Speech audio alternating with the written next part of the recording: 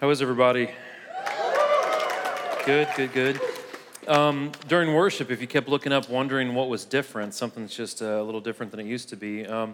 Kyle turned 39 yesterday, our worship leader over here. He's walking back that way. If you see him, Kyle's a hugger, so give him a big old hug. Wrap your arms around him, just don't let go. He likes that. He doesn't. We've been friends for about 15 years. I think we've hugged twice, and it was probably pretty quick. So anyways, so we are doing our vision service this weekend. If you've never been here for one of these are very important to me. And I'll go into why it's so important to me for the next couple of minutes, and we'll talk about it. But we'll get back to what we normally do an expository teaching, which means line by line through books of the Bible. We'll start the book of Matthew next week. We'll be in that for 7-8 months. It's 28 chapters. Chapter a week, so you can do the math there. We'll be hanging out in that for some time. But every year we do these vision services, and here's why we do those. There's a lot of reasons, but the main one is this. It says in the book of Proverbs that without a vision, the people run wild. Some translations say without a vision, the people perish, they die. But it says that divine instruction, if we will listen to what God wants us to do, right, God's vision, and if we can apply that vision to our lives, it will be content, we'll be happy. So it's important to listen to God and to have a clear vision on where we think God wants us to go. We've been doing this fast, and I hope a lot of you guys are doing that. I think a lot of you are. And I was watching a documentary the other day, and it was a documentary that HBO did. It was back in 05 and 06. And in 05 and 06, there was this huge kind of resurgence of Christianity in America. It was very brief. And it came in, and churches were growing, and a lot of churches were starting, and that is soon, that kind of subsided in the last 14 years, 15 years or so. And I was watching this documentary, and I Googled up some Gallup polls and some Pew Research and the Barna Group and some other very reputable surveys and reputable kind of research organizations. And right now in the United States, 10% of the United States goes to church every week, 10%. The best number that we can come up with right now in the United States is 22% of the United States goes to church every 1 or 2 months. It's the best we can do right now. And so needless to say, we're struggling.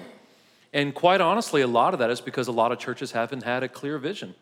We've become arrogant, we've become careless and sloppy, and we have not gone the way that God has wanted us to go. And so we have to get back on track. And I'm talking about, I don't think our church has derailed, our church has grown, but we have to keep that focus that God wants us to do kind of in front of us and constantly be talking about it and pursuing it and pray that God keeps his hand on us. So I'm going to pray. I'm going to jump into this. You should have a notes handout in front of you. It has virtually everything I'm going to say. I think there's some that was left out because I'm going to go over a lot of stuff today. But you should have got that at every place where you walked in. It should be on the app. If you click on the Experience Community app, click on service times and sermon notes, and all the notes for the vision service should be on there. And we're going to go over everything today, over finances, over what we're doing now, what we hope to be doing this year, what we hope to be doing in the years to come. And I hope it'll make it just really, really clear where God wants us to go, and that you guys will jump on board with that, okay? So let me pray. I'll jump into this, and we'll see where God takes us, okay? Lord Jesus, we love you. God, I love this church. Thank you, God, for all the men and women in this place right now. God, I pray that you keep your hand on us. I pray that you bless our church, God, and that we can see your vision, God, and that we can take that and make a vision for our particular church, and that we can advance your kingdom, God. We pray not just for our church, we pray for every church in our city, God, every church that we work with around the United States, all the churches that we work with in other countries, God. And we pray that everything we do, that it honors you, that it brings us closer to you, God, and brings you glory, Lord. Keep your hand on me as I do my best to communicate our vision, Lord, and keep your hand on our church, Lord. We love you and we praise you in Jesus' name, amen. So we have a vision statement at this church. And I remember once upon a time, a long time ago, I thought that was very corporately, right? Like, I don't want to do that. It makes the church sound like a corporation. But when you read the Bible, Jesus had a vision statement. So, and I'll get to that here in a second. But if Jesus had a 3-point vision, then our church should probably have a 3-point vision. So prayed about it a lot and talked with other people about it, and this is what we came up with. And it's painted all around our church in various places. But here's what we do here. We want to lead people to Christ through authentic worship, through authentic community, and through authentic community service. Pretty simple stuff. through worship, through community, and through serving our community in community service. So like I said though, Jesus also has a vision for his church, and he has expectations of what we, right, the church, should be doing until he returns. Now, not to spoil the book of Matthew for you, but at the end of the book of Matthew in the 28th chapter, it's called the Great Commission. And we find Jesus, he has already been crucified. He is resurrected. He is met with, it says roughly in the neighborhood of about 500 disciples that are following him. And as he is ascending up into heaven, Jesus gives a very straightforward command to his church. That's what we call the Great Commission. He says, I want you to disciple, baptize, and teach everything that I've taught you to do. Go out to the world and do these three things. Now that's extremely simple, but because we're, often make mistakes and we're imperfect people, we have the entire New Testament that tells us how to do those very simple objectives, those three things. So what are the expectations of God that the Bible tells us? Well, first, he expects us to be a place where we come together as a family, right? And we worship God, all of us. What we're doing right now is biblical.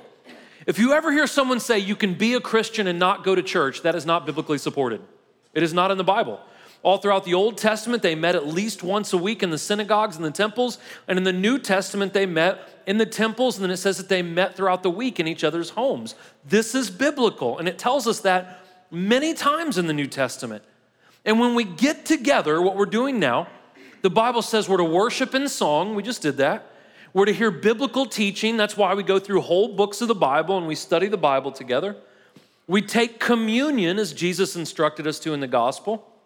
And we pray together. That's what we're doing in this setting. And when we get together on the weekends, the weekend services are for us to study and learn how to live holy, how to live righteous. We're disciplined by the word of God and we're held accountable by each other. This is also a place, if you don't think about it any other time in the week, because we take communion, we're thinking about repentance. And so we think that we need to address anything that may be wrong in our hearts, bring it to God and remember the cross. That's what we're doing in here. And that's what the Bible tells us to do, to be a place of corporate worship. But we're also supposed to have community. And on the weekends is not really where we find our community. You can, but it's very difficult to, because there's a lot of us. And whenever people say, well, those big old churches, there's no community there. Well, listen, one person can effectively know about 125 people. So any church over 125 is too big for everyone to know each other. You just can't do it. So we have to do it in another way. That's why we have small groups. So God is communal. The Father, Son, and Holy Spirit, the Holy Trinity of God, God is a communal being. And since we're made in his image, we're made to be communal.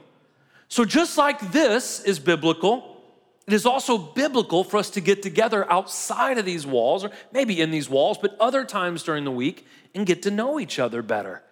And we have a lot of ways to do this at this church. We have groups here on campus. We have groups in homes. We have men's groups, women's groups, married groups, college groups. We have middle school, high school.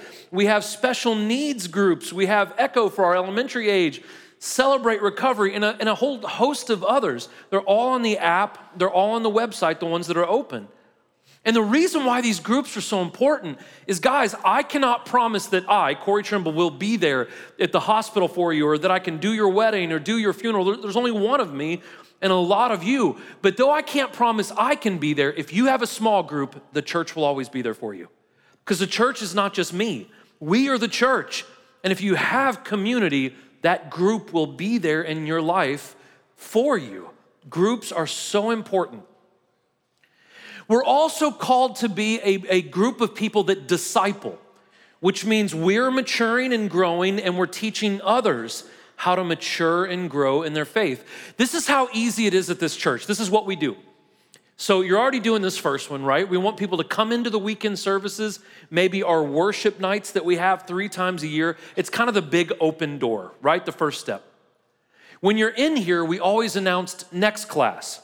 Second Monday of every month, we usually have anywhere in the neighborhood of 150 to more than that come in once a month and show them around the church. I am a hugger. That's when I get to hug people and say hi and talk a little bit and tell them my story and get to meet people. We do that once a month. And then from that, we hope to get you in this kind of cycle where you're either being developed, going through our classes and different theological classes and financial classes and all the different things we offer, getting involved in a small group and also serving. And that cycle goes round and round and round and round until we either die or Jesus comes back, that we're to be in this cycle of developing community, serving each other. It's a good thing. Now, here's the easiest ways to kind of get into that cycle. We do a class, Mike talked about a little bit during announcements, called Following Jesus. It's a 7-week class, basics of the faith. It's really, really good material. The one that we're about to start next week is full. It's got 225, I think, people going through it, which that's amazing. We have another one coming up March 17th, and you can sign up for that now. You can get on the app, you can get on the website, you can go to the back room, sign up for that. We also have an 11-week course called Authentic Discipleship, which is where we teach you what a disciple means, and then we teach you how to go out and make disciples, exactly what Jesus told us to do. It's 11 weeks. It starts the 23rd. You can sign up for that. It's still open, okay? So we have lots of opportunities for you to kind of get involved a little bit more. We also do things like Financial Peace University a couple of times a year. We do divorce care. We do grief share. We do several groups for men and women who have really strong sexual addictions or porn addictions, and we keep those groups anonymous. So all you have to do is email lifegroups@experiencecc.com, and we will get a hold of you, and we'll plug you into one of those groups, and there's no shame or anything like that, and it's very anonymous and very quiet, and so a good way for you to get help. The point is this, is we're not designed to just come to church on the weekend and do nothing else. We must constantly be evolving to be more and more like Jesus Christ. We're always disciples. Even if we've been Christians for 30 years, we're still disciples, constantly growing and hopefully helping others grow in their relationship with God. Another thing that the Bible tells us to be is a body, a church, is a place where we pray. Without prayer, we are lost. That's why we do it a lot. We do it a lot in services. We push it a lot. I talk about it a lot. Prayer is vitally important. Jesus said, make my house a house of prayer. Without prayer, we're anxious. Without prayer, we don't know the will of God. Without prayer, we're spiritually weak. And so the church is called to pray both corporately, right, like we're doing right now, in a setting like this. We have prayer at the end of church. We have prayer after announcements, after worship, after I speak. We do it multiple times throughout the service. That's good. There's power in corporate prayer. But we're also called to pray individually. We're also called to come to the front like we do at the end of service and let leaders of the church lay hands on you and pray for you if there's anything going on in your life. These are all biblical things. Prayer is powerful. We also offer the Lord's Supper, communion in here. Now listen, I'm very passionate about communion. I don't get to take it as much as I would like, but I'm very, very passionate about it. At the end of every single service, we've been doing this for almost 11 years now. We offer the body and blood of Jesus Christ, the bread and the wine, right? And what that does is no matter what we talk about, we end every service talking about what Jesus has done on the cross, and it gives us an opportunity to repent for our sins so we don't go back out there holding anything, right? So we can leave everything in here. Now, here's what I ask of you guys. If you choose not to take communion, that's fine. Some people don't need to take communion. What I mean is, sorry, you might have some phlegm in your chest. You might have some unrepented sin. That was mine coming out right there. You might have some unrepentant sin, and you don't need to take communion because you haven't dealt with that yet. The Bible says if we take communion without repentance, it's like taking condemnation unto ourselves. We don't need to do that. So if you're not taking communion, I ask you to respect that time. If you're going to talk, go out in the foyer, go out in the parking lot, respect the people who are taking communion in here. If you are taking communion in here, make sure you repent for your sin, okay? Make sure you ask God to forgive you before you take that. It's a big deal. We're also to be a church that does community service, that we're to go out and help the community around us. The Bible talks about this a lot. So what we do at this church, because we do services back to back, 2 on Saturday, 2 on Sunday, it makes it very easy to kind of be like a one-stop shop, if you will. You can come in because I know everyone's busy, I know that. But you can come in, you can attend a service, like let's say you attend the 9, and then you can serve at the 11. Or you can attend the 11 and serve at the 9. You can do it backwards, or you can do it on Saturday. The places where we need the most help right now is with Emerge. That's our special needs ministry. We have 2 full-time people that do that. I think we're ministering to about 60 to 65 families right now. But the reason why it's so important that we have more volunteers is we can only bring in more families who have kids with special needs if we have more volunteers, because it's a one-on-one ratio. We give those kids a lot of attention and a lot of time and a lot of care. So the more people that volunteer, the more families we can bring in that have special needs kids. We need help with Echo, that's elementary age down. We need help with nursery. We need help with parking. You guys know that. It's where all of you lose your salvation, is out in our parking lot, and then you come in here, get that back. But we need help with that. And we don't have enough parking, and so we need a lot of help. Now, those of you that are on the parking team or that change diapers in the nursery, you may not think that you're doing anything huge for the kingdom. You are. If people can't find a place to park and if people can't put their kids in a nice, safe environment, they can't come in here and hear the gospel. It's a big deal. And so we need to step up. And even the things that seem small, right? It's a huge deal because we all work together like a machine almost. And it opens up the door for people to come in and hear the life-changing truths that are taught from the Word of God. We also do a lot of work with nonprofits. That's one of our strengths here at the church. We give away a lot of money to nonprofits. We have great relationships with nonprofits. And we would love for you to serve in the church, but we'd also love for you to serve out in the community somewhere. So you can get information at our missions wall. You can email Travis at experiencecc.com, and he can get together with you and give you some ideas.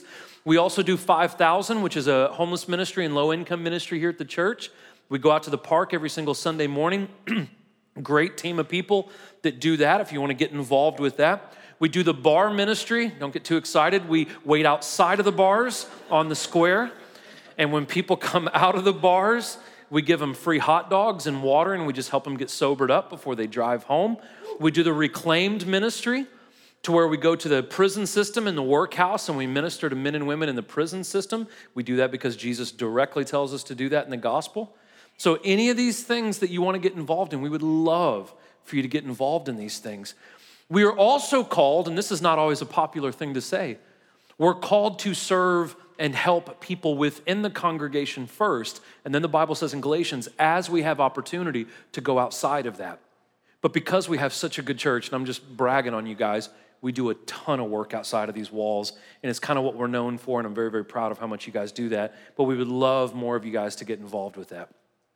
Great picture, isn't it? We're also called to be a place that shares the truth with other people. Listen, I believe in the social gospel. What I mean is this. I believe that we need to go out and do good works for the community around us. I think we are to feed the poor, clothe the naked. Again, Jesus told us this. Visit the prisoner. Jesus told us to do those things. We should. But here's the thing. If we feed everyone, clothe everyone, visit everyone, but if we never share Jesus Christ with them, we have ultimately failed. We have to share the gospel with people. It's not just doing good things, because the Bible says they're only going to hear the truth if we speak it. We have to tell them the truth as well. Jesus actually modeled this for us. When we get into Matthew, if you love Jesus and you've never gone through Matthew in detail, you're going to love Jesus even more. Jesus was so fiery and great. There's this one time in the Gospel of Mark, though, there was a paralyzed man laying there, and Jesus had the reputation. Everyone had this reputation of him as being the miracle guy, right? So crowds would pile around, and they wanted to see him do something crazy, a miracle. So he walks up to this paralyzed man in Mark chapter 2, and Jesus sees him, and the crowd's around, and they're like, oh yeah, here we go, right? Jesus is going to do something crazy. And Jesus leans down, looks at the man, and says, be blessed, your sins are forgiven. And they're all like, well, that wasn't that great, right? It was kind of a letdown. And Jesus knew the people's heart, and he looked at them and he said, what's more important, that I save his soul or his body? The body is temporary, the soul is forever. And so he makes the point that the soul is more important, but because Jesus gets a little sassy in the Gospels, he says, hey man, just get up and walk too. The guy gets up, walks away, right? That's fun. Isn't Jesus fun, right? Okay. So we're doing our best to spread the gospel in Murfreesboro, in Woodbury, and in College Grove, and I'll talk about that a little bit more later. We know that it's also important outside of Tennessee. So we go to New England. We sponsor 4 churches up there where church participation is somewhere in the neighborhood of 2%. We have a young man from our church that's actually working now at the church in Burlington, Vermont, Jordan Bay. I'm very, very proud of him. We send money up there annually. We help them however we can. We also know that God said to take it to all the corners of the earth. So we do work in Uganda, in Togo, Africa. We do work in El Salvador, in Haiti. And we're trying to do as much as we can and be as efficient as we can. I'm actually going to talk a little bit more about that here in a second too. So here are some new things that we're doing this year, and they'll be kind of constant things, okay? The first one is this. Once upon a time, we could only do a merge at a couple of the services. And as more people have volunteered, we've been able to expand. And as we hired more people to do the Emerge ministry, we've been able to do it at all 4 services. So if you know anyone that wants to come to church, but they haven't been able to because there's not a program for their special needs child, we can do it at all 4 services now. They can come to any one of our 4 services. And what's neat about this is we're not just doing children. They plan on, once we get this other side built out, we're going to expand that into adults with special needs services as well, which is going to be really, really neat. Yeah. I lost an elder recently, Muhammad Shaban, because I hired him here. He's going to be in charge of all of our pastoral care, and we're going to try to step it up a little bit. Here's the trick. Let me tell you guys the trick if you're ever hiring people.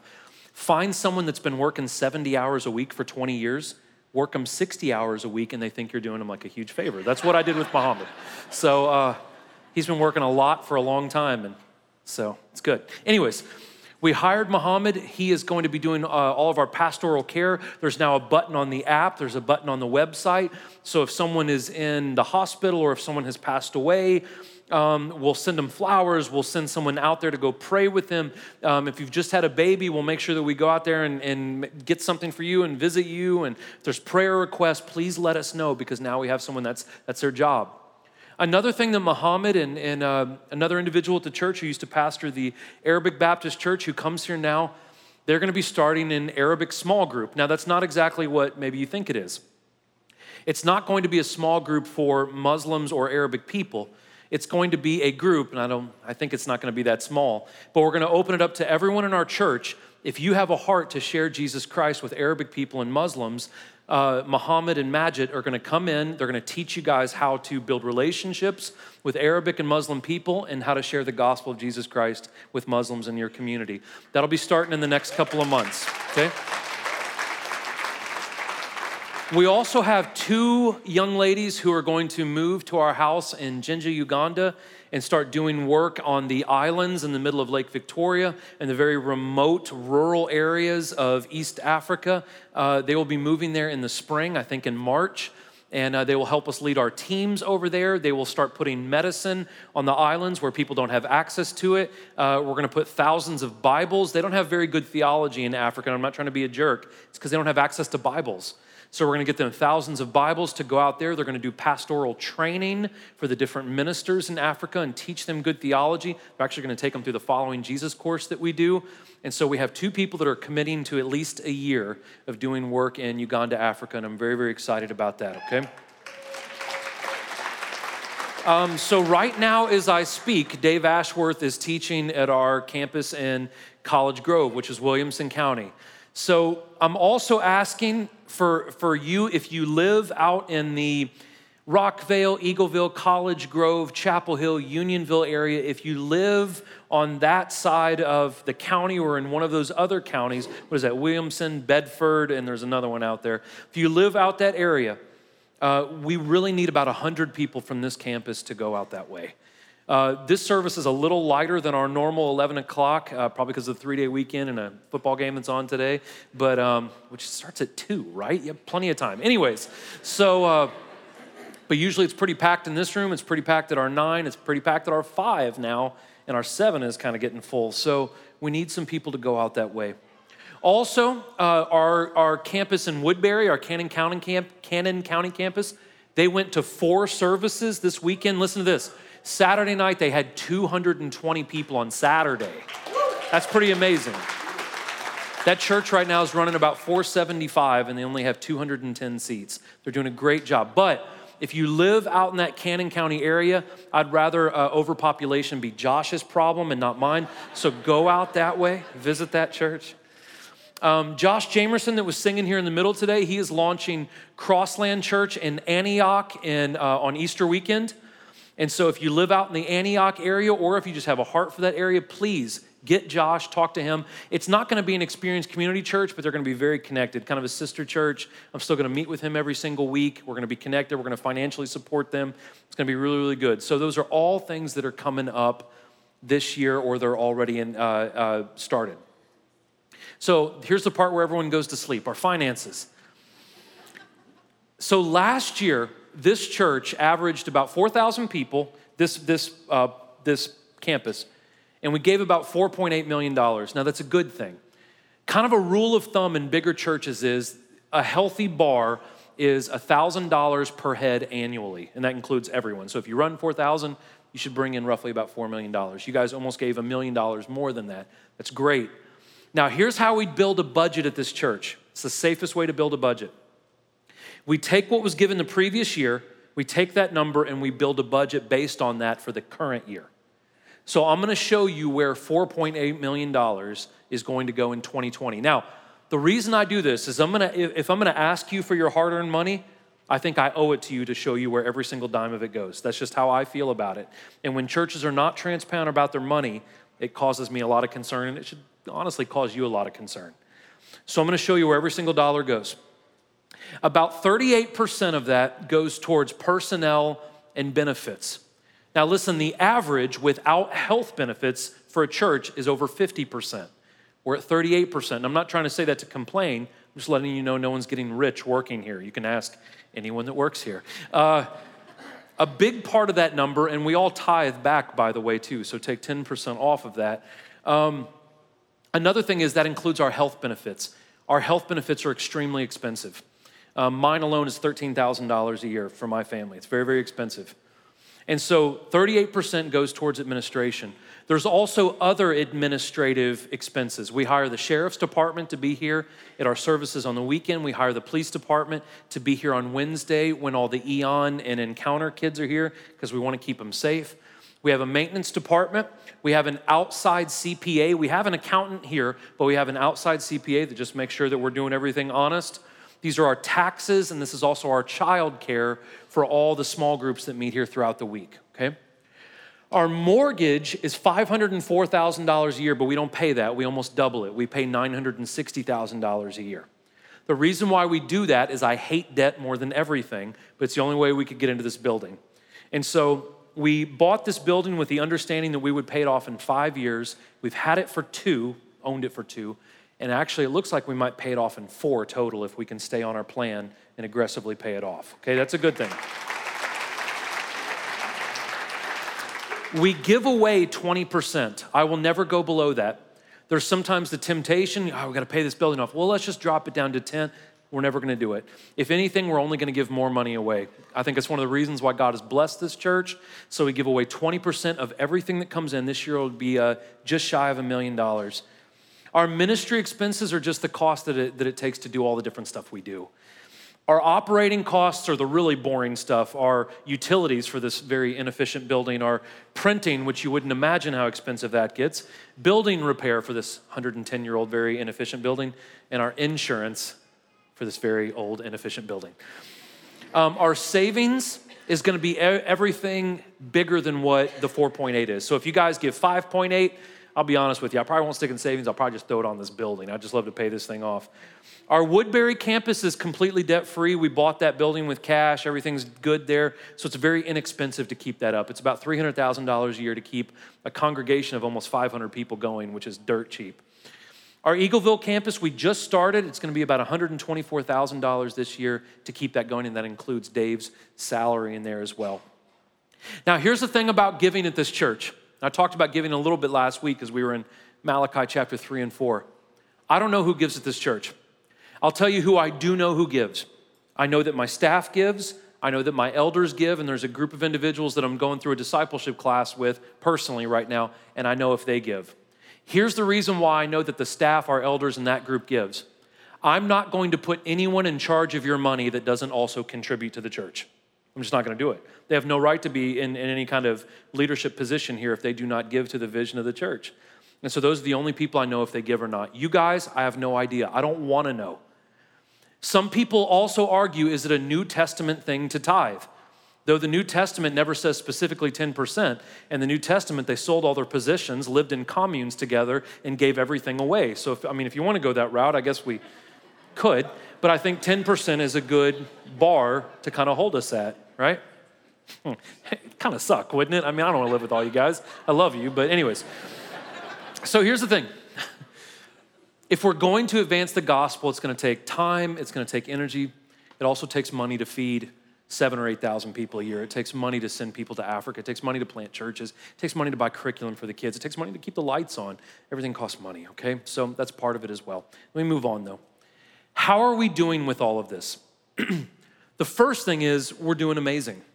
The church grew, this campus grew 23% last year. Now, that's actually one of our smaller percentages in recent years. We would usually grow 40, 50%, but that's because we were smaller. When you get to be a church we're right now about 4,600 people at this campus, 23% is a pretty substantial number. We grew 500 people in the last 2 weeks, and so that's a pretty substantial jump. We actually baptized a lot less people in 2019 than we did in previous years. Now, let me explain that to you. We baptized 215, and that's amazing, that's great, but we're being a little bit more thorough about who we baptize. Now, what that means is this. If someone comes up and they're like, Corey, been baptized 12 times, but I'm feeling like 13's the magic number. I'm gonna say, man, you don't need to get baptized again. You just need to stop looking at porn or whatever the sin is in your life. You just need to repent for that and stop doing what you're doing. You don't need to be baptized for the 13th time, right? People think there's something magic. I'm like, it's just tap water, guys. It's symbolic. So, you don't have to get baptized 19 times. And so we've talked some people out of baptism. And so we'll just pray with them and get them some accountability. And so those numbers have kind of dropped down. We used to just let anyone jump in there, right? No explanation, no talk, and we're a little bit more stringent with it now. Here's where you guys are really shining. Participation in small groups at our 3 campuses is 52%. That is unheard of. That is just extremely high. Think about it. If we have 5,000 people between 3 campuses, that means over 2,500 people are in small group communities. That is absolutely amazing. That is fantastic. Our serving is also staggering. There are churches literally all over the country that they've seen these numbers at our church before, and they're like, how do you do that? And I'm like, we just have good people, but we have almost half of our adults at this church serve in some capacity. That's that we know of. There might be even more than that serve in nonprofits and do other stuff. That is a staggeringly good number. When it comes to people who give, that's a very hard number to quantify. The average church has about 10 to 12% of their congregation that gives. It looks like we're somewhere in the neighborhood of about 37%, which is still low, but it's 3 times better than the national average. Now, when it comes to giving, it's hard because if you own a small business, sometimes people will write one big check a year, or they might write a check quarterly, and it's just weird. And so we try not to get caught up in the weeds of that, but it's about 37% of our church that faithfully and recurringly gives to the church. So comparatively, and guys, I'm not just trying to butter you up, you're doing phenomenal. If you were to compare us to most churches our size, again, our numbers are staggering, but here's the thing. I think we need to be careful not to get arrogant about that, and I think we also need to be careful to brag on 50%. If you get a 50 on a test, that's not amazing. So I'm not trying to down how good we're doing, but we don't need to be satisfied. We don't need to be satisfied until everyone's being discipled, everyone's plugged in, everyone has community. We need to constantly be growing and getting closer to God. Here's what we have to be careful of, guys.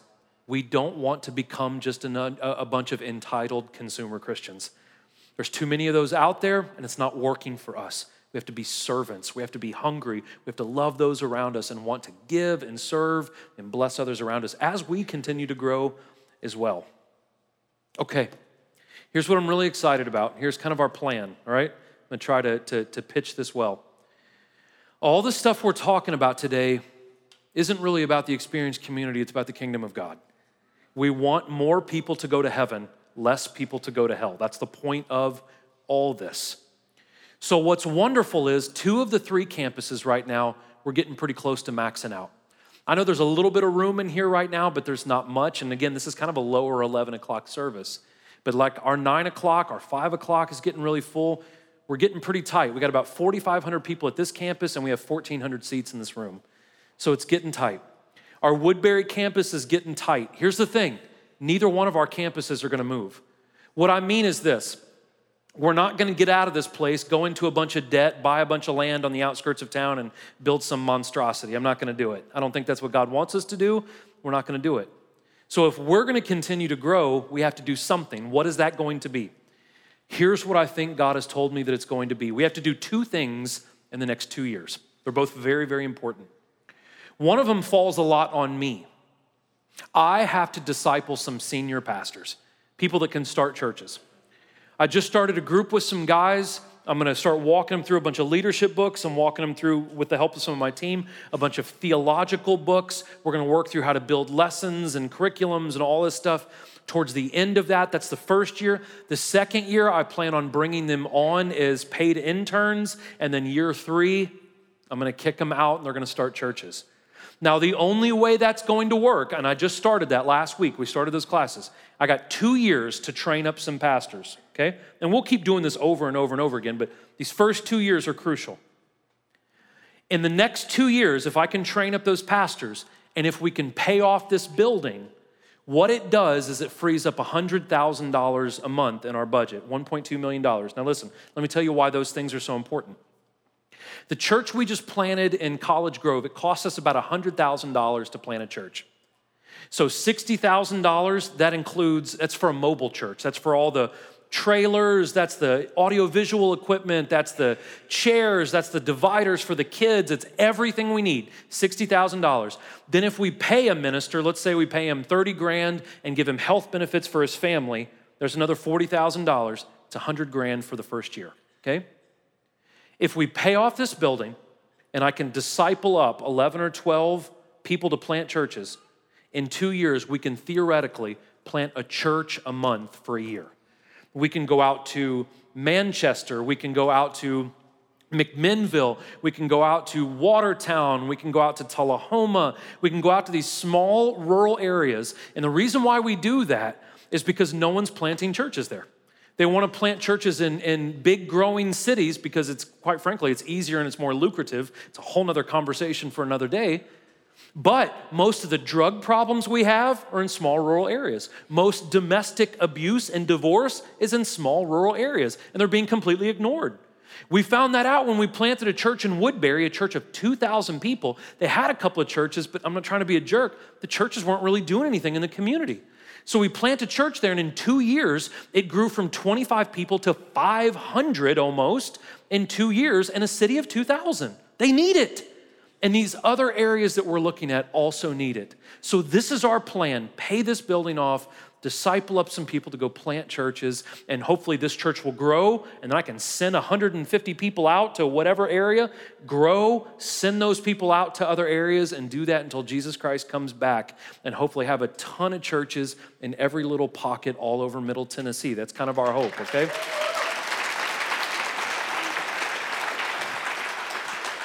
You guys clapped, and then you saw that first line. So what do I need from you? It's not as bad at this service this morning because there's a little bit of room in here. But listen, I need you guys to get here on time. The Sunday services, here's why. Not because I'm OCD, which I am, but it has something else to do with it. If people come in during worship and everyone's standing up, it's really, really hard to see where to sit. And so if we've been coming here for a long time, here's what I'm asking for you. Not visitors, because you have the luxury. You can come in late. You just started coming. But those of you who've been here for a while, come in, come to the center, come to the front. So when everyone is standing up for worship, if a newcomer comes in, they have an easy time finding a seat. That's us just being selfless. Get here early, sit in the middle, sit up front. It's just what we need to do to make sure that there's seats for everyone else. Here's another thing. Pray about coming possibly to our 7 p.m. service. It's our smallest service, and if you would like a smaller environment, I love the 7 o'clock service. We don't record it. I can say anything I want. It's beautiful. I told a joke last night that I could never get away with on a Sunday. Told it last night. It's fantastic. Yep, you're not going to hear it. You got to come, right, to a Saturday. If you live out in the Unionville, Chapel Hill, Rockvale, Eagleville, College Grove area, pray about going to that campus.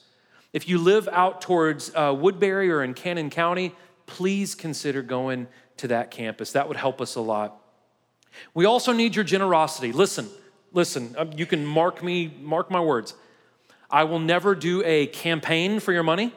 I'll never make you sign a pledge card. I'm never gonna hunt down everyone's name and send you an email I'm not gonna do that. I'm not gonna do it. But let me tell you this, if we all gave our tithe at this church, we could pay this building off in about 4 months. So I just want to tell you, listen, and I don't get a bonus if you do that, right? I don't get commission or anything like that. It just means we can start churches faster. It means we can do more for our community. The quicker we pay this off, the more we can give to Murfreesboro, to other cities, to places in New England, other sides of the world. I also need you to be faithful in your serving and attending. Actually, I don't need that, you need that. It's good for our church, it's good for each other if you're just here. Just be here and serve. Get involved. I hope this comes off with humility and not any kind of arrogance. I also need you to have reasonable expectations of me. I work 6 days a week and I'm not crying the blues. It was my decision and I love what I do. But I give up 51 Saturdays a year from my wife and kids. And so if you call me on a Friday and I don't answer, it's not because I don't love you. It's because I love my wife and kids more, and that's my day with them. So have reasonable expectations of me, okay? And you guys are pretty good with that. But sometimes in the past, and this is no exaggeration, I've had people walk up to me and say, so-and-so is going to kill themselves if you don't do something. I tell them, you can't do that to me. That's unfair. That's an unreasonable expectation of me. My marriage is going to fall apart if you don't talk to me right now. Well, you've been messing up your marriage for a decade. I can't fix it in 10 minutes. I'm sorry. I just can't do it. And so you have to have reasonable expectations of me. All my staff also work 6 days a week. They also have spouses and kids. So just remember, we're imperfect. We're not omnipresent. And we have families and needs as well. Just please. I also ask you need to pray for our church. When I say our church, I mean each other. We need to pray for this, guys. The world needs us. Listen, mark my words. 2020 is going to be a mess. There's going to be so much divisiveness. There's going to be so much venom spewed at each other. There's going to be people within the church, not our church, but people within the big church who are going to be at each other's throat. Different denominations are starting to crumble. A lot of stuff's going to happen. We need each other. We need to pray for each other. I need your prayers. I need wisdom, guys. I've never done this before. I've never pastored 5,000 people before. So I need your prayers. I need you to pray for me and my family. Pray for us, pray for each other, pray for your city. Not trying to brag, Mayor Shane McFarland was at the 9 o'clock. Pray for our city, pray for our mayor, pray for our police department, sheriff's department. Pray for your city. They need God. We need God. They need God. So to wrap it up, this year, I know we need God every year, but I just feel so impressed this year we have got to have a tight connection with Jesus Christ. We've got to. How do we do that? It's so simple. It's just like that 5-step thing that I showed you earlier. We have to read the Word of God. We have to pray. We have to eat. Look, we're about to start the book of Matthew. If you don't know how to read, just get a Bible and read just the chapter ahead of me every week. Just start there. Build a prayer life. Try to pray every single day. Learn, come to our classes, get involved in that development, grow your theology and your knowledge of the Word and of Jesus. Get involved in community and serve each other. That's how we build a tight relationship with God. And we must also remember how utterly dependent we are on Him. I know that sounds like the most simple phrase in the world, but we have to have it locked away in our brain that without God's help, without God's grace, we are in trouble. So we must lean on Him. Got to lean on each other, and we have to lean on Him. This year, we also have to think beyond ourselves. What that means is this. If you come here at the 9 or 11 o'clock service and there's a ton of cars out there and you got to park way down at some factory, you don't even know what they make down there. Listen, instead of swearing and cursing all the way up to the building, praise God that so many people are hearing the Word of God today, right? When you come in, if you come in and someone's taken where you usually sit and you're like, praise God that we're running out of seats. These are more people that are hearing the truth. What we study in this room is life-changing. It is soul-saving. I know we need it, but other people need it too. Other people need it too. So it's imperative, guys, that you and I, all of us in this room, that we get to know people in our community, that we love them, that we model Jesus to them, and that we tell them about Jesus. Not only that, as a church, we got to plant more churches. There's so many other areas that need churches, and we've got to start going out and doing that work. We cannot grow a personal relationship with Jesus, and we cannot love others, though, if we don't adopt the attitude of Jesus, which means we have to intentionally work to have a stronger relationship with God.